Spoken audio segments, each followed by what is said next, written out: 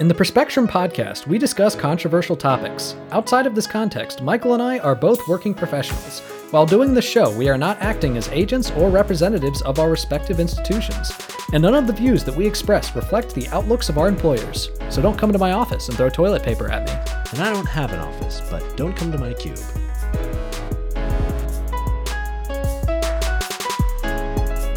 Hello, welcome to the Perspectrum. I'm Michael Bloom. And I'm Nathan Seelove. And today we've got a number of topics coming your way. We'll discuss some updates on Iran. We're going to talk about smoking again, along with some Medicare for All stuff. Then we'll talk a little bit about Trump's adjustments to the SNAP program, or the Supplemental Nutrition Assistance Program.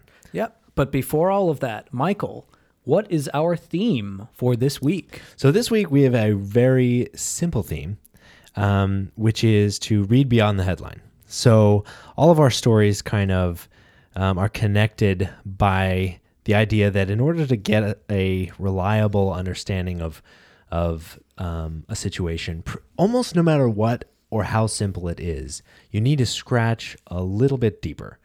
You need to look beyond the common narrative of what the situation is. You need to look into at least some of the details beyond the headline or the lead in a news story. Because the fact is that, even in a simple, straightforward policy, it's worth providing your attention. It's worth paying attention to what's going on, because the way that small inconsistencies and small myths can really grow and develop over time and kind of grow to dominate a whole conversation and define a way of viewing the world that's totally false, we've seen again and again. So one of the things we'll talk about today is like the Supplemental Nutritional Assistance Program, and that as like a really important welfare program in the United States. Yeah, it's easy to see a headline that says Trump administration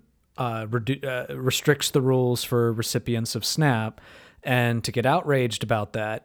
And we're not going to be arguing that you shouldn't be outraged about it, but you need to make sure that that outrage is focused at the right policy. So going beyond the headlines is how you prevent yourself from straw manning. Exactly. And at the same time, exactly the same topic, you could see a headline: Trump administration encourages work for SNAP recipients. Yeah. And that sounds great. It's moving against the myth of like the idea that people are just taking advantage of our welfare system, and like maybe that sounds really good. But if you don't read beyond the headline and get into the details of the argument, you don't know whether it's a good idea or a bad idea. And just because Trump's name is attached to it doesn't determine it one way or the other. Yeah. I mean, if I were a betting man, but anyway. So the facts of it matter, and the facts aren't always completely characterized by a headline. I mean, you could have a newspaper headline say Mike Pompeo says Soleimani was imminent threat to the United States. And that's just the headline. And people read that and they think, oh, well, I guess he was an imminent threat to the United States. But then it doesn't provide the context of, but so and so and so and so, sure. Which we will get more into that a little bit later in the podcast. But it is very important to recognize that oftentimes you can tell the bias of a newspaper based on how they frame their headline. And if you don't look deeper into that story and see what are the details of it, what are the arguments, what are the facts, then you could be easily led astray. Exactly. All right, so as we stay with the theme and dig a little bit deeper into topics that are of interest to you, we'll start off by talking a little bit about the situation with Iran, just provide some updates on that. Wait, did something happen in Iran? A couple things, like 150 million things have happened. I don't know, I feel like I've been living in Iraq. Not again. That time I did mean to make that joke. All right. So, Nathan, why don't you talk to us a little bit about exactly how we got to this situation in Iran right now? Yeah. So last week, I think we should have spent some time giving a bit more context. So the timeline that the Trump administration wants you to think about is Iran starts to escalate aggression with us. They attack our embassy. We kill their general. That's it. Last week, we gave a bit more context by talking about the Iran nuclear deal. But today, I want to just give a little bit more context, because a common thing that a lot of Republicans and conservatives like to point out when it comes to discussing Iran is how brutally oppressive the theocracy of Iran is. And that is absolutely true. They brutally oppress women, LGBT people, and it's terrible. Theocracy is fundamentally terrible. Which is funny because a lot of Republicans are trying to argue for a Christian theocracy, but that's beside the point. So I think that it is important to recognize, why is Iran a theocracy? Well, hasn't it always been that way? No, actually it hasn't. In fact, in the 50s, they had a democratically elected prime minister named Mohammad Mossadegh, and he was a secular leader, and he was democratically elected. So wouldn't it make sense for the United States and for other developed countries in the West to be like, yeah, I want to have good relations with this guy. I want to encourage this because we want to encourage democracy around the world. Wouldn't that make sense? It certainly would make sense, considering the trillions and trillions of dollars and millions of lives we've spent over the past 50 or 60 years executing exactly that project around the world. Vietnam, Korea, Iraq. But there's one problem. He committed a terrible sin. He sought to nationalize Iran's oil industry. And because of that, U.S. and British intelligence agencies orchestrated a coup to oust him and install the Shah of Iran. Well, don't you know, dear Nathan, that's not democracy. That's communism. So basically, he wouldn't trade oil with the rest of the world. So they overthrew him and installed a theocracy. And, lo and behold, eventually that theocracy turned against us, because of course it did. So just recognize, when you talk about how horrific the theocratic regime is in Iran, you're absolutely correct. But we installed that because we wanted oil.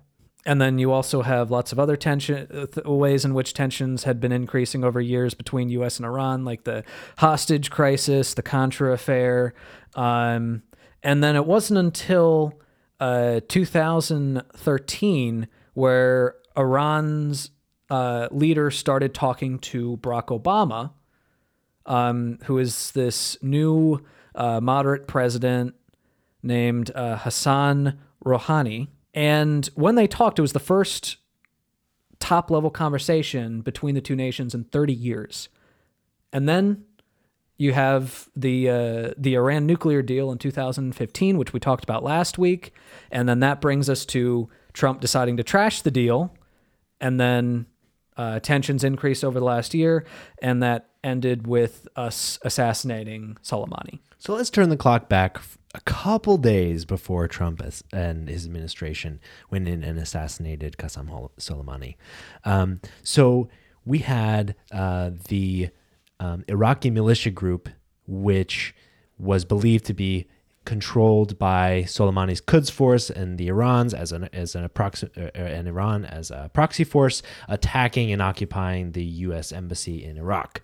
And then, so that happens, and generals gather, and the Secretary of State, Mike Pompeo, fly down to Mar-a-Lago, where Trump is vacationing.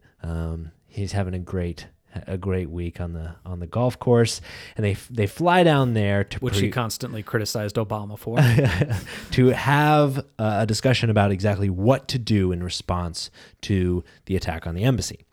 And they present him a list of options. Yeah, several options, actually.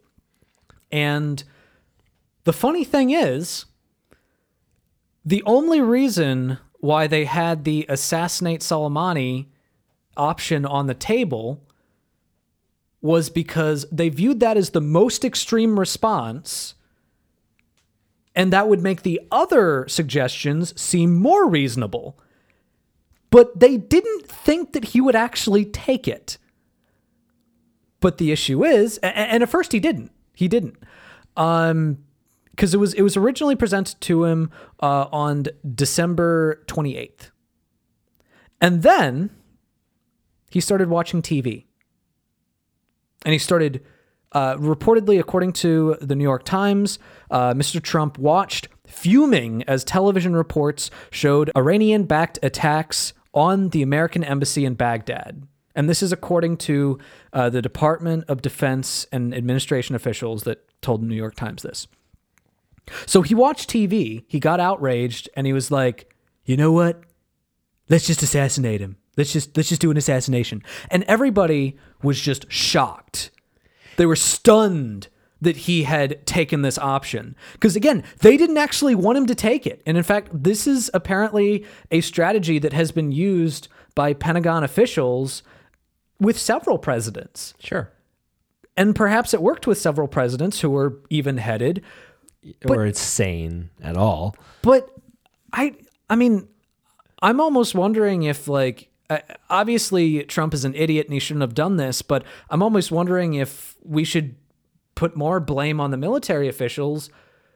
Like, do you realize who Trump is? He's an idiot. Of course he's going to choose the more extreme option. Sure. You should not put that on the table if you don't want him to take it, because he's stupid enough to take it. And the thing is, like, I've been in a situation, not in the government, but in like boardrooms where you present a set of recommendations to an executive, and this is a pretty common strategy. You present a multitude of options at different levels of efficaciousness and extremity, so that you can gauge their appetite for different options, and two, provide them with a nice breadth so that they can have, they feel empowered to choose what they want. But your endpoints always have to be within the bounds of reasonableness, because I've had it happen many times where someone chooses the most extreme option, shocking the room, and you're totally blown away, but you have to be prepared for that. So the craziest thing to me is, like, you present this as an option thinking that there's no way that it's going to happen. And then, like, I wonder if they were, like, based on the activity in executing this and communicating the assassination to the public, I wonder if they were even prepared to actually enact this at all. Like, they quickly sent a bunch of troops over to the region. Like, it seemed like they were very behind the eight ball on actually executing this, which would make sense if they never believed that it was a possibility in the first place. So in case it isn't clear, Michael and I are not saying that there shouldn't have been any response to the tensions that Iran had been brewing with us, the attack on the embassy. We're not saying that there shouldn't have been any response, but Trump did choose the most extreme response that his own military officials did not actually want him to do. Yeah. So now let's talk about a little bit of an update on exactly what the narrative was from the DoD and from the Trump administration about why the United States actually took this action. Last week, Michael and I presented our own defeasibility test, where we said that if it was proven that it was clear that Soleimani did present a threat to the American people, like specifically to the American homeland, to America. Yeah, an imminent threat, as the DoD had said. Then we would be like, okay, yeah, no, you should have assassinated him because he was about to attack our country. So there's been a lot of walkback, though. So first off, when they first presented they must have heard our defeasibility test and gotten cold feet and decided to back off. Yeah. So Pompeo was in an interview with John Berman, and John Berman was specifically pressing on him to figure out whether the attack was in the region or whether it was on the American homeland. And he pressed him on this for a while, and finally, Pompeo admitted these threats were located in the region. So there was never any threat of attack on America. The way they had initially framed it was, I think, purposely ambiguous to make people think, oh crap, they were going to attack us here. there was an imminent threat. We need to do something about it. And he just admitted that that is not what actually happened. So then the narrative became, well, there was an imminent threat that they would start attacking our forces in the region. But again, provided no evidence for this. And then that has now been walked back, where they say, oh, but he's been constituting an imminent threat over the last few weeks. I don't know if they understand what the word imminent means, but in case Mike Pompeo is listening to us, because I'm sure he's a big fan of the show, let me just educate you, Mr. Pompeo. Imminent means about to happen. And importantly, for like the legal justification of being able to justify taking this action of assassinating a foreign government official, it would have to be an attack that would actually be prevented by the killing of this official. An imminent attack, so something that's about to happen, that Which this it would wasn't. actually help prevent, which it would not. Yeah. If an attack is imminent, it's likely planned. Those plans have probably been communicated. Unless Soleimani was going to come in himself, guns blazing, the attack would have already been like communicated and ready to go. If nothing else, you would have like set them off to like go do the attack that they had been prepared for. You know, like there was a chain of command. There was a chain of succession. Soleimani has already been replaced. Like the killing of him, he was not like the person holding all of this in his head, uncommunicated to everybody. The organization would have been prepared. Yeah.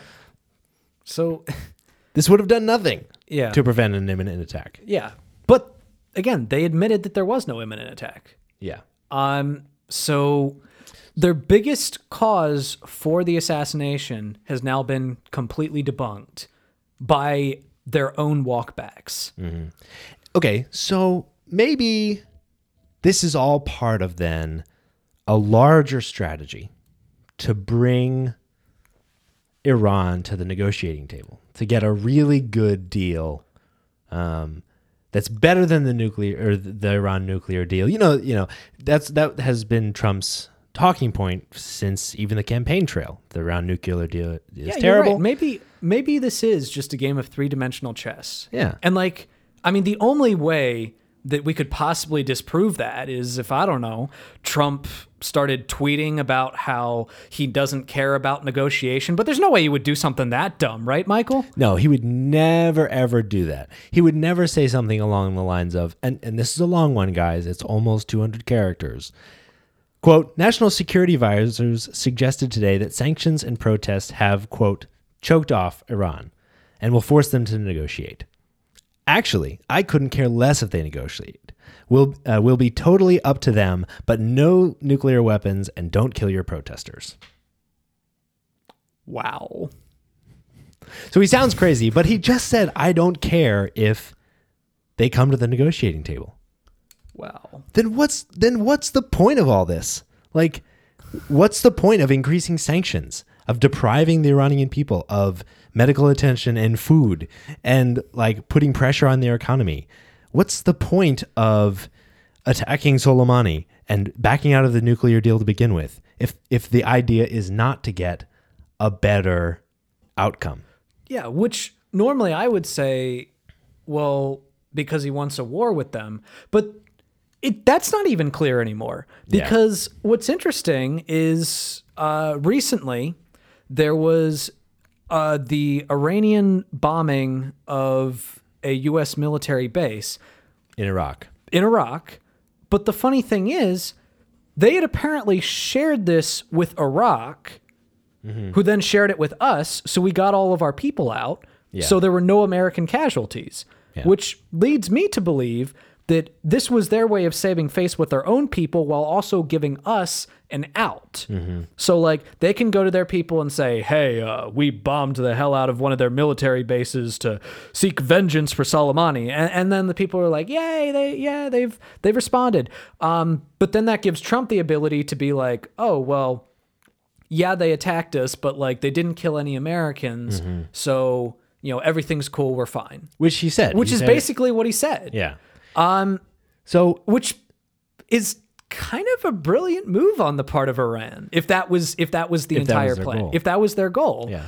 And they made a good show of it. They fired 10 ballistic missiles, which is experts have said that's like a big escalation from the mortars and other like small armaments. Because if they had killed a single American, then it would have been war. Yeah, it would have absolutely been war, and they knew that. Yeah, but they wanted to make sure that they avoided that. Yeah, I think, and so the weird thing is then that it's not even clear that what Trump wants is a war. So if he doesn't want a war, he doesn't want to negotiate.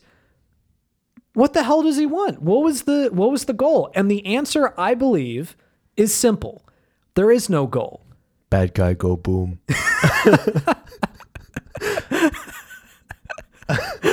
Hey, kill bad guy.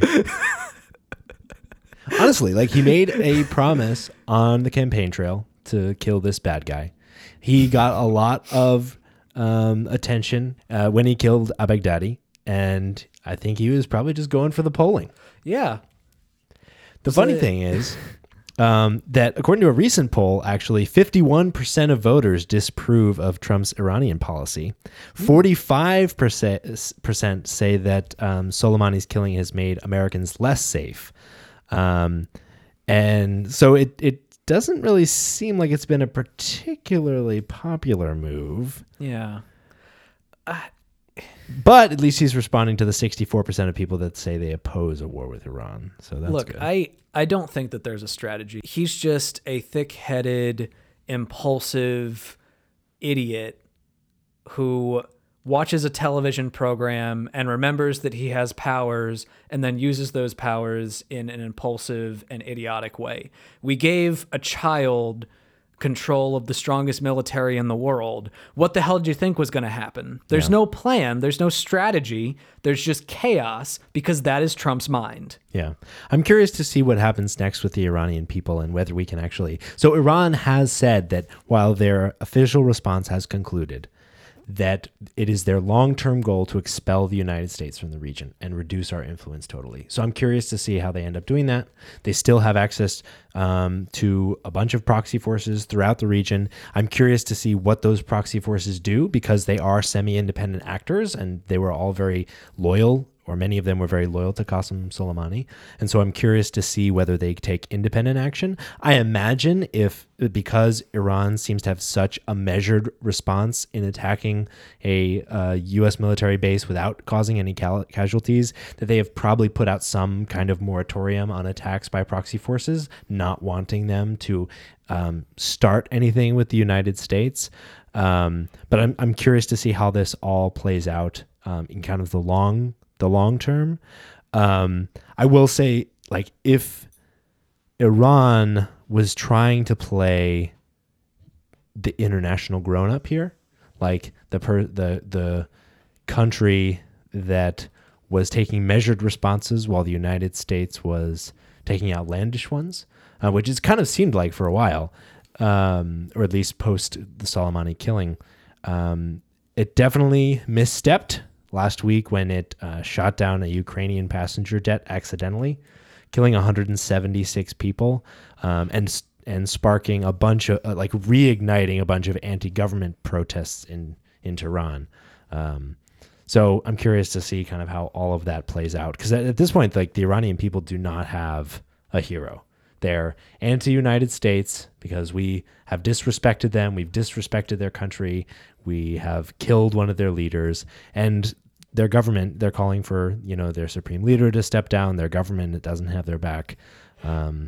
So if the point was to increase instability in the region, check.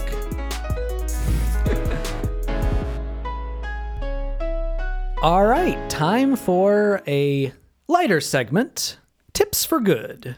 As you know, every week we like to come to you with a couple things you can keep in mind, or certain facts or behaviors that you can enact to make the world a little bit of a better place.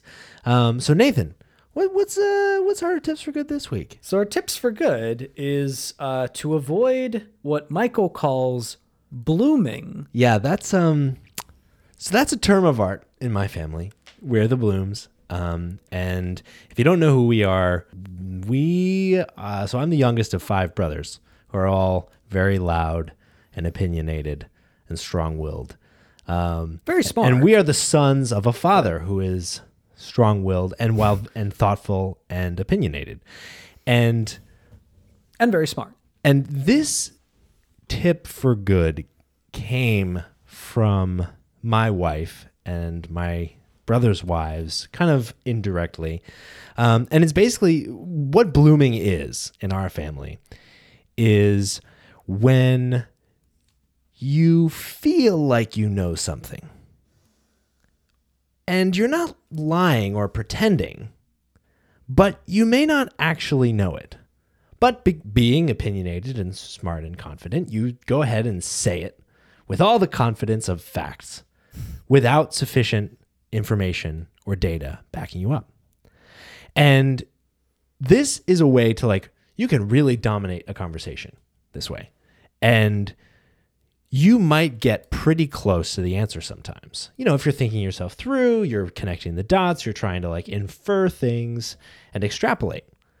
But the problem is, when you do that, you have the opportunity to be wrong a lot because you're not actually operating from a factual basis.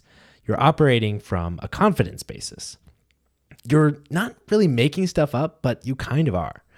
And so when you go out and dominate a conversation with that kind of thing, you have a really negative consequence, which is to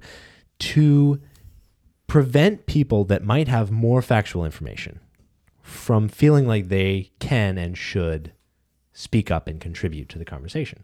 When you say something that isn't factual really confidently, people have a tendency to believe you. And people that might actually know something more than you may not contribute for fear that having spoken second and being less confident, they might be either wrong or they might be, shut up. And so basically, the tip for good this week is to be very aware when you know something and when you don't. Yeah. It's totally okay not to know things. Yeah. So from now on, whenever I notice you doing that, I'm going to say, okay, bloomer. I think that's awesome. Okay, bloomer. That's perfect. Yeah. See, I would actually call that something else. I would call that Ben Shapiroing. Okay, fair enough. That's something that he definitely does a lot. And that's the thing. You see it all over the place. Yeah. You see it. People try to extrapolate from limited information all the time. It's a really common thing to do. The problem is that when you do it, you are substituting confidence for information. Yeah. Yeah. And so that's the tip for good this week. Go out there, be confident in not when you don't know things, and go and find the information instead. Don't be a bloomer.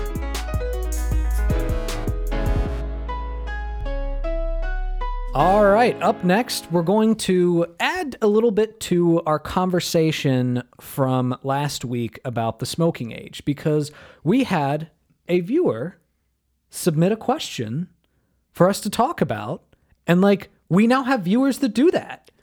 So, yeah. Michael, what was the question? So, definitely shout out to listener SMJ who reached out with this question. So, how does the Prospectrum square Medicare for all with smoking and other high-risk behavior? With Medicare for all, it seems like it becomes the government's business to discourage unhealthy behaviors.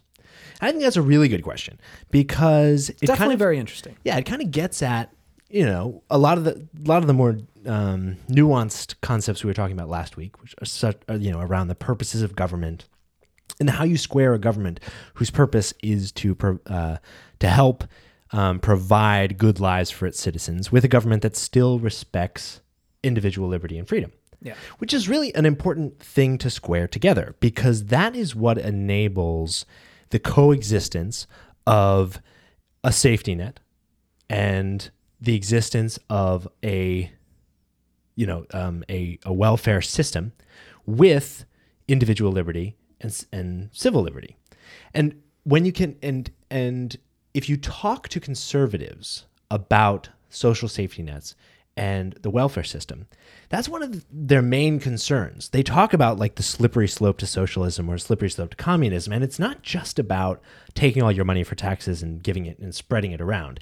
It's also about taking your individual liberty, because now the government has a vested interest in your behavior. Your government has a vested interest in you, say, not smoking. So they're just going to ban you from smoking because they can, and because now that they've paid you to do something, they should.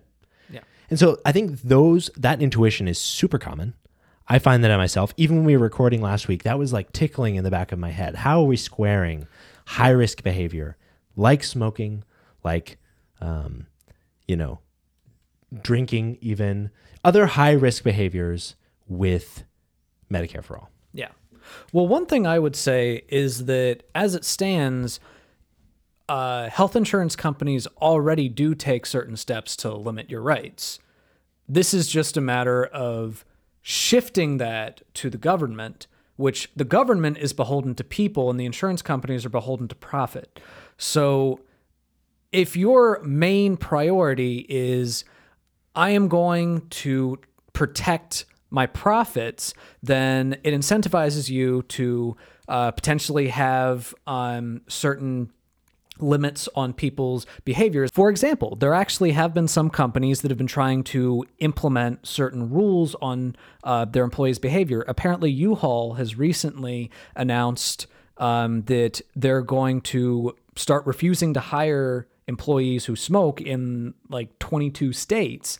Now, the justification on the surface is, oh, well, we're worried about their health, but no, what they're actually worried about is the fact that they will have to pay more in health insurance for people that are smoking. So that fear of the potential of having our freedoms limited, I would argue, is exacerbated when you put a profit motive in there. And you should be more worried about that under the current system than you would be under a Medicare for All system. Yeah, so let's talk about the analogy between a private insurance and Medicare for All. Because I think one of the reasons why this seems like a really intuitive argument is that it does exist in private insurance. If you smoke or take other overtly risky behavior, you are a more risky person to insure. You will likely cost more money in the long run. And so you are a net contributor, net positive, risky contributor to the pool, right? You're making the pool, on average, overall, more risky. And so as an insurance provider whose goal is to be able to run an insurance pool while creating a profit and providing insurance for the participants, your goal is to go out and extract that premium, a required increase, to compensate for risky behavior. Okay, so how is that different from what the government would do? So we've made the argument on this podcast that the services that you would receive as a recipient of Medicare for All would be analogous to the services you receive now, and in many cases actually improved. You would get to choose your healthcare provider with because they more would freedom. all be in the same pool. Exactly. You wouldn't have in-network versus out-of-network costs. You wouldn't have a bunch of fees and stuff like that. So, no premiums, no deductibles. but where this is different is how it's funded, of course, because it's funded via taxes, via a progressive tax system. And so the difference is that when you are a risky candidate in private insurance, the point is for you to help fund that increased risk. You pay more in premiums in order to pay for the fact that you cost more to insure. That's not true in a system of Medicare for All, because the goal is not to make money on the pool itself. The goal is to meet the American people where they are and get them the health care they need. And so the point is not to say you are a net riskier person than average. You are going to cost us more. You will need to pay more in.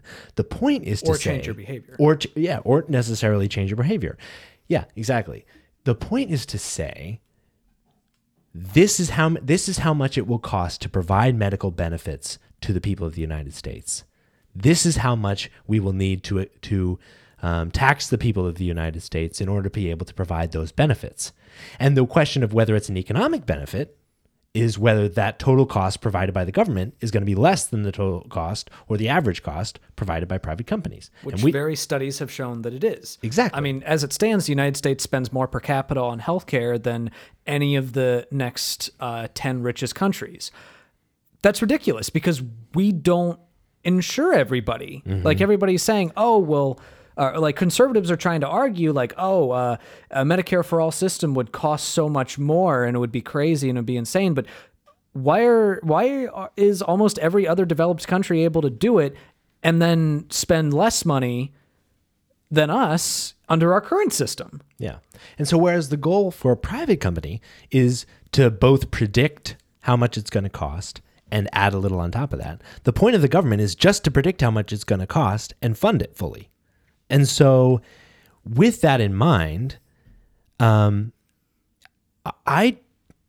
you break down that intuition and kind of get past the idea that the goal is to make sure that the system is like the lowest possible cost, and to understand that it's more about the government providing a service than it is about the government balancing a budget. The question of whether it's a good thing is whether it improves service to the American people. The question of whether it's economically viable is whether we can fund it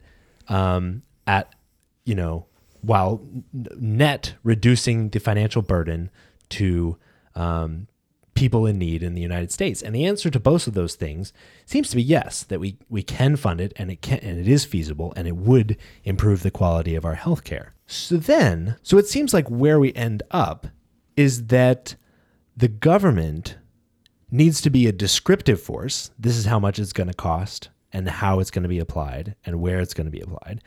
And you're not, robbing Peter to pay Paul. You're distributing the costs over the system and reducing the costs for people on average. And so you might say like, well, it's going to cost more for you, a person choosing to smoke, than it is for me, a person who is healthy and doesn't eat McDonald's and doesn't smoke. Why should I be paying more for you? And I think that gets down to more of a philosophical argument about the purpose of government and the purpose of Medicare for all. Because what we argue on this show is not just that it's an economically viable program, which we argue for the most part because that seems to be one of the big arguments against Medicare for all that comes from the conservative side. But it's also a just program. It aligns with the purpose of government, which is to provide the means for people and the context for people to pursue good lives. Yeah. Equal opportunity. Exactly. And by providing the basics, like SNAP, which we're going to talk about in a few minutes, like healthcare, we can, and in this incredibly abundant society that we live in, we can provide great lives to our people very reasonably. Yeah. And so now let's talk about like, okay, well, sure, the government, can provide healthcare to everybody, and it can do it at a reasonable cost, including smokers. But doesn't it make sense just to like tell them that they can't smoke maybe, or like force them not to? Doesn't now that the government has a financial interest in the activities of the people, doesn't that mean that they should have some say?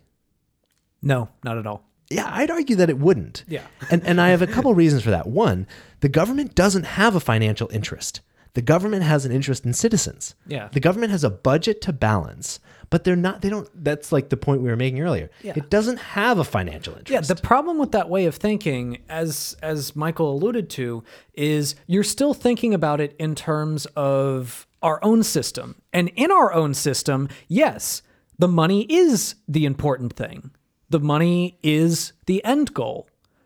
But in a system of Medicare for all, that's not necessarily the end goal. The end goal is a healthy populace, helping people to live as long as possible.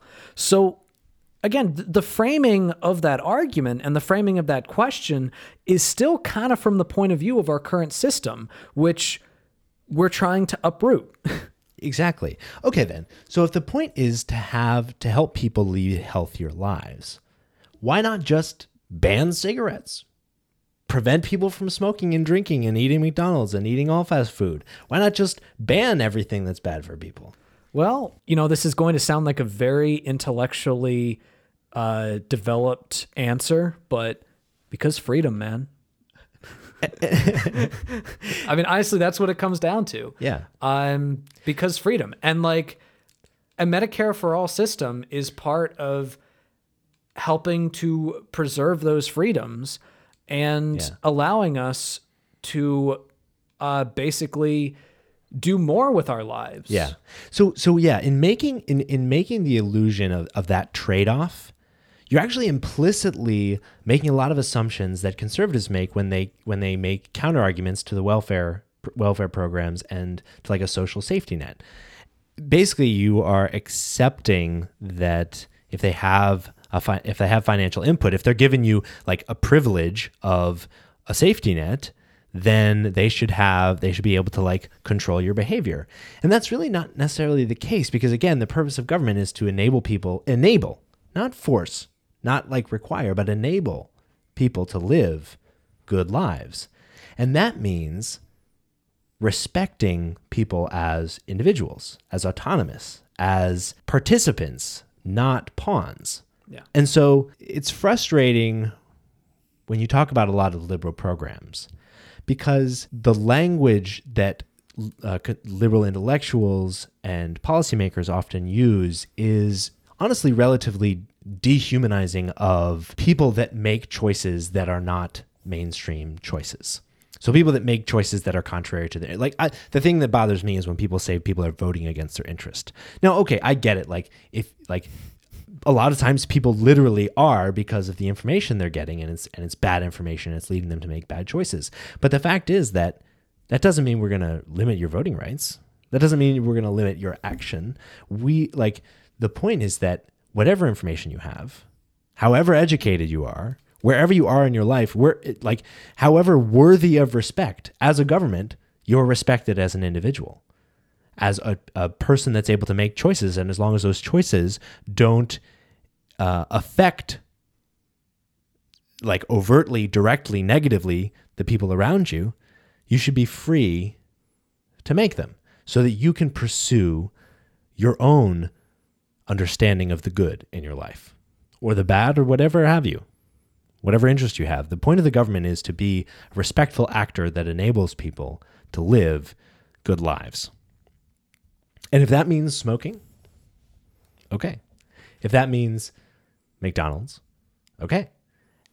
All of those things contribute to the cost of a healthcare program, and it's in the government's interest to help you make the right choice. It's in the government interest to provide, SNAP assistance that emphasizes purchasing of healthy food. It's in the government's interest to invest in marketing materials through the CDC that notify people of the risks of smoking and, using vaporizers and things like that. And it's in the government's interest to regulate those industries. So Absolutely. the government regulates how much poop is in your McDonald's burger. Yeah. I don't know why we keep using the example of McDonald's. Both you and I hate McDonald's. Yeah. But I guess, but their fries are my guilty pleasure. But the fact is that as an autonomous individual, I don't even like their fries. Right. But you're a Wendy's guy. I'm a Wendy's guy. But the point is that when the government steps in with certain regulations, it makes sense to put those regulations on the producers, but not on the consumers. Yeah. Make the producers make sure that there's not exceedingly arsenic in their cigarettes. Yeah. Make sure that the people that sell CBD are selling CBD oil that's not laced with something, or are selling high quality. The point is to regulate things so that when people make a choice, it's most likely the choice they think they're making. Yeah, they need to know exactly what they're getting. Yeah. That's why you have the sugar content listed on your cereal. Yeah. It's so that when you choose Lucky Charms, you're getting 24 grams of sugar for a half cup of cereal. And that is the relationship between the government, the people, and healthcare. It's so that they don't treat you ever as a means only, which is often the language that ends up being rolled up with liberal policies, just people being, like used as a tax base, especially like the wealthy used as a tax base, not as a means only, but as an end. You can be used as a means partially as a contributor for society, but always ultimately as an end in yourself. Yep. To be respected.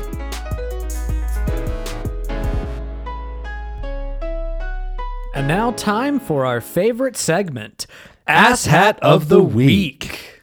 So Nathan, who's our asshat this week? Well, Michael, his name is Andrew Clavon. He is a novelist, and he has a podcast with the Daily Wire.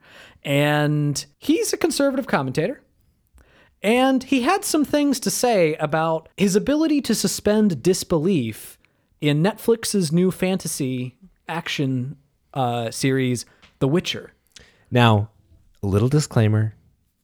Nathan is a huge fan of The Witcher. I'm a huge fan of The Witcher. I love the video game. I have played it for hours. I love the TV show. I'm planning on reading the books. And I personally, The Witcher is very much a guilty pleasure for me. I don't feel guilty at all when I watch it. Although the Coin to My Witcher song has been stuck in my head. And now it's stuck in your head. Now it's stuck in your head. If you've heard it, it is now stuck in your head. And it will be for the rest of time. So this guy. So anyways, he had trouble suspending his disbelief in it. Now, you might ask, well, what is it that about the show that he found unbelievable? Was it the dragons? The monsters? Was it the sorcerers? Was it the idea that somehow this medieval group created mutants that had special powers? Was it the fact that there was this, one of the main characters is this daughter who was born like with this weird ability to make everything shake and like manipulate time and space? No. That's not what he was not, that's it was not about what his the complaint queen. was. Queen Calanthe. Queen Calanthe. Here's what he said. Immediately, I was put off by the fact that there's a queen in this who fights like a man. There's a couple of scenes where women fight with swords, and I just hate these scenes because no women can fight with swords. 0 women can fight with a sword. In case when he said no women can fight with swords, it wasn't clear. He meant 0. Yeah, he meant 0 in all of history. So I guess there's like, if a woman tries to touch a sword, it just burns her. Yeah, like it just starts burning, and that she has to sounds drop like it. something that would be in The Witcher. So I guess he never read up on the history of shield maidens Or Joan of from the Arc. Viking, or Joan of Arc. Like, look, I actually used to fence. And I can tell you, there are a lot of women fencers. I got my ass kicked by many of them. There are a lot of women that are incredibly good at sword fighting. You see, when it comes to sword fighting, even if you allow him, if you concede an argument about like physical strength or whatever, a lot that goes into sword fighting is not necessarily about physical strength. It's about skill. It's about strategy. It's about distance. It's about footwork and speed. Yeah, women are can be just as good at that as men. That's a stupid argument. He has no understanding of how swords work. And really important. So he went on to say that all men, not just some men, not just strong men, not just big men, all men are stronger than any woman. Not just weak women, not just small women, not average women. No, all. So to him, it's like literally impossible for any woman to be stronger than a man. So if you've ever seen female MMA fighting, good news, guys. You can beat them. Yeah. You know what? I was always afraid that Ronda Rousey could probably kick my ass, but it's good to know that according to this guy, like, thank goodness, I can walk up to her and we should probably pick a fight. Yeah, with we her. should pick a fight with her. What? He should pick a fight.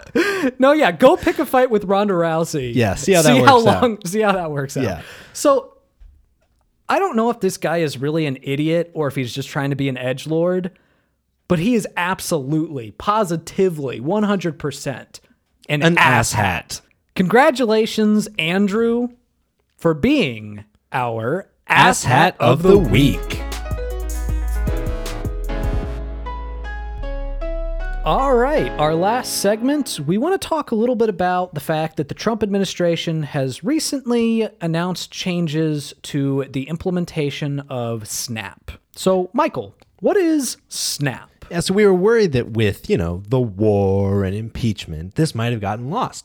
And so the SNAP program stands for Supplemental Nutrition Assistance Program, and it's food stamps. It is the federal program run through the Department of Agriculture that provides aid for people who need it to purchase food. Now, there are category restrictions. You can't just buy anything with SNAP, and nor can you buy all food. You have to buy certain kinds of food. I don't think you can buy energy drinks. You can't buy alcohol. There are a number of restrictions on what you can buy, because the point is for people to be able to feed themselves nutritious food. And so an estimated 36 million people, or 1 in 10 Americans, are recipients of SNAP. 11 million of those people are children.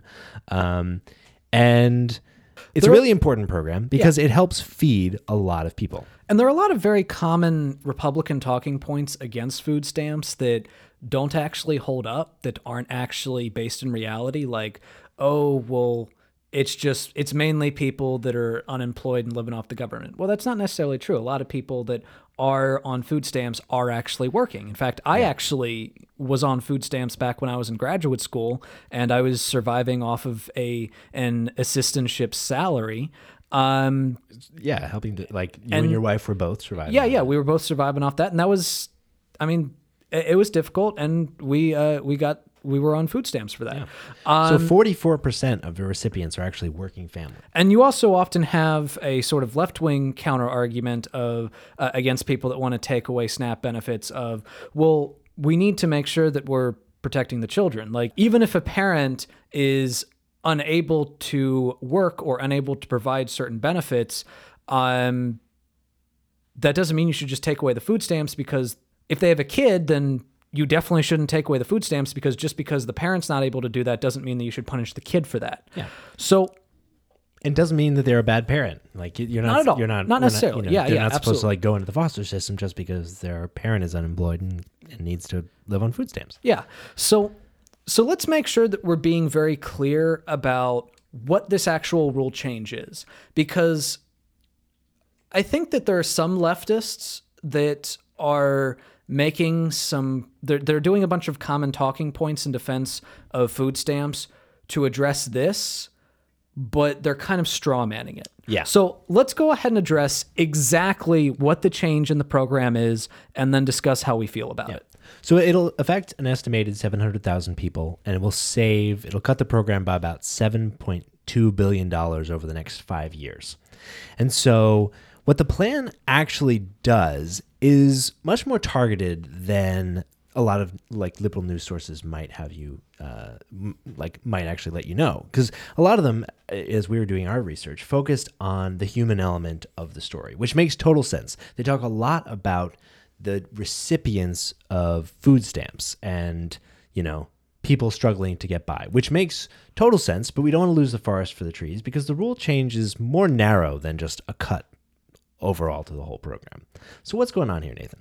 Well, so the new rule, and this is according to NBC, so the change affects people between the ages of 18 and 49 who are childless and not disabled. And when they say disabled, what they mean is someone who is physically incapable of working.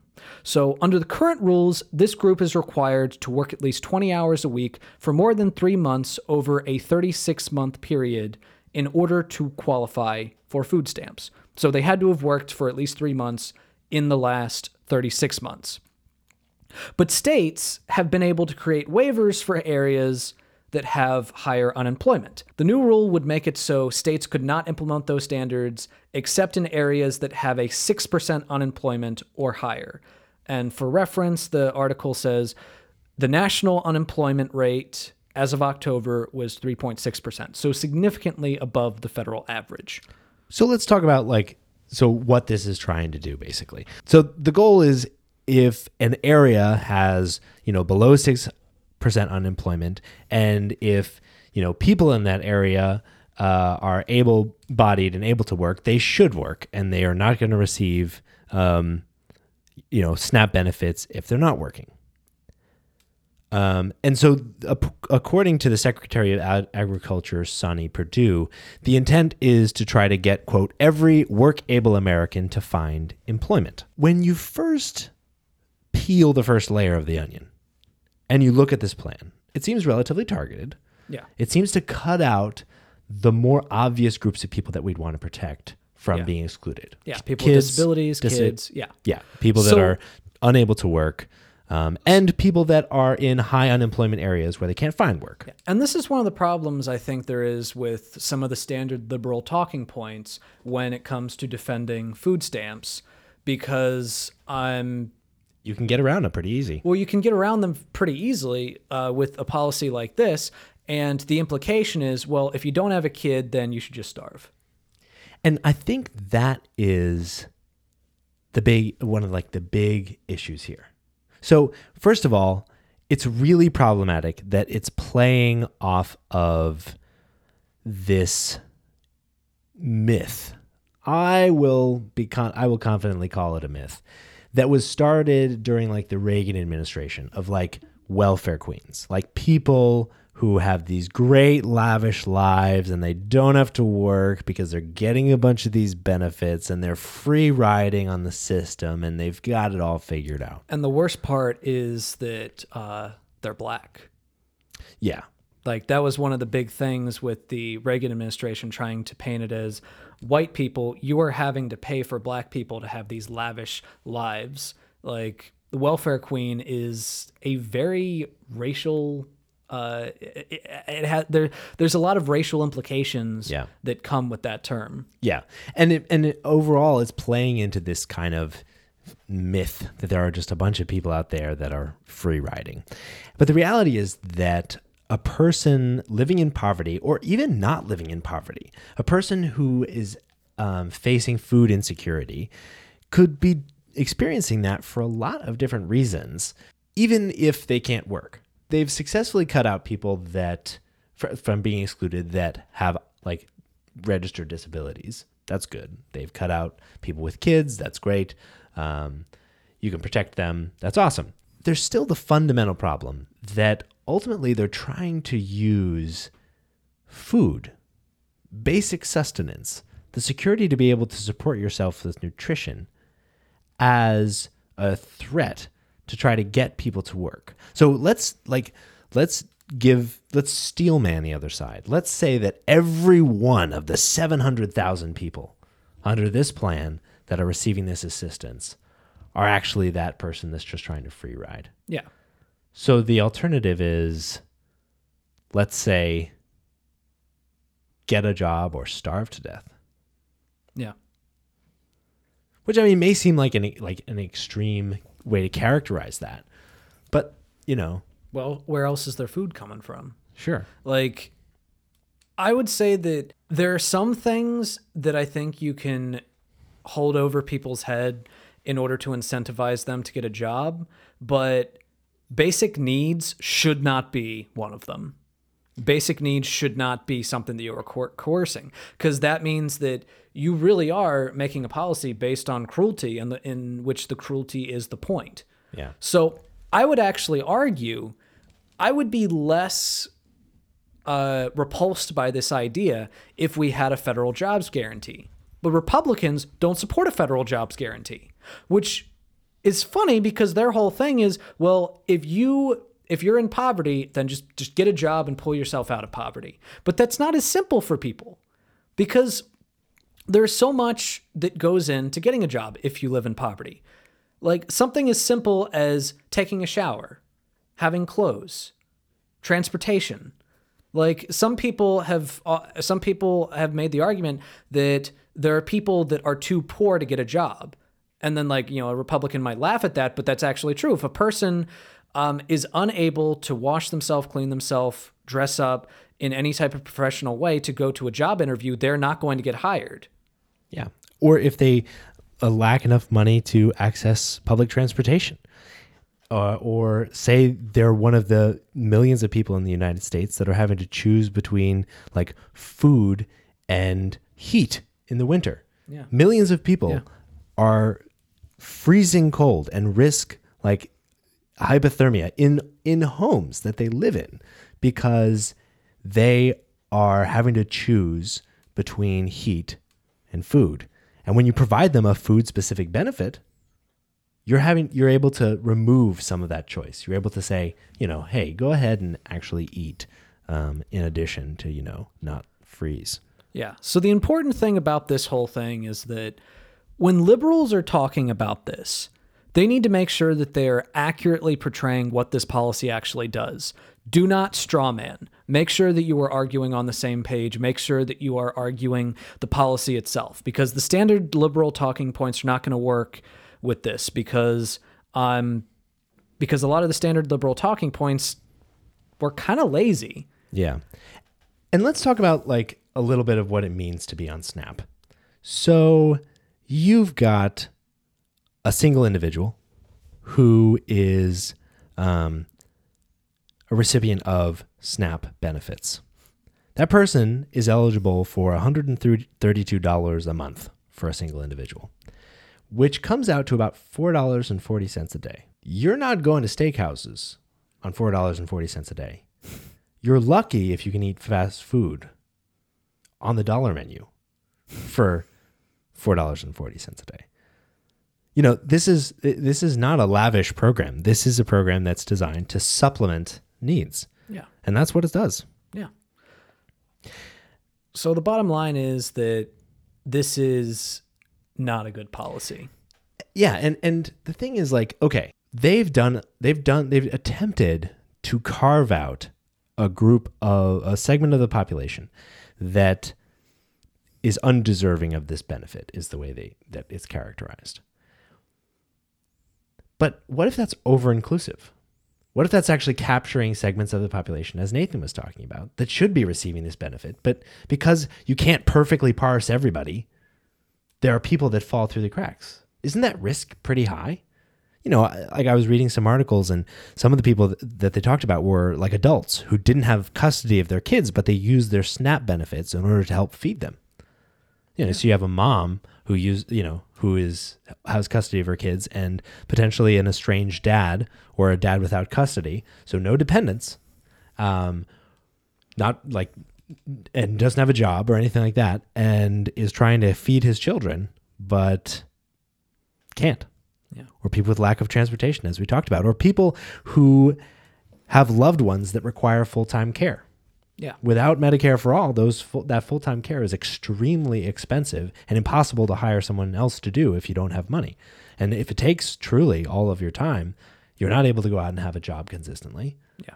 But you, at the same time, don't necessarily have a real dependent because, say, that loved one is a parent. Yeah. So if what you actually care about is making sure that everyone has jobs, which, hey, I care about that too. Anybody that can get a job, I want them to be able to get a job. Then support a federal jobs guarantee. Don't coerce people by taking away their food.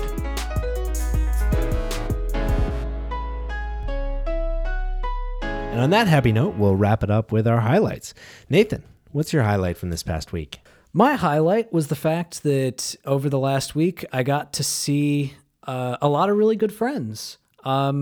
Michael and I were able to finally hang out like outside of the podcast and just chill with each other. He and his wife came over and they hung out with me and my wife. And I also got to see one of my best friends from childhood this last weekend, who is visiting from China. So that was a lot of fun too. So that would be my highlight.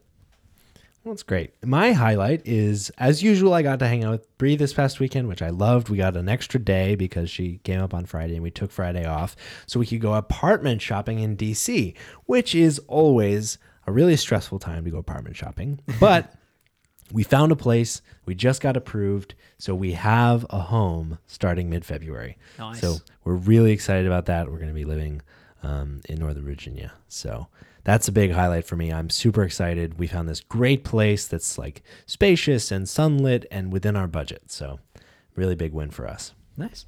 All right. That's our episode. Thank you so much for tuning in. If you have any audience submitted questions that you'd like us to talk about, and if we think that they're interesting enough, we might do a segment about it. So have a great week, y'all.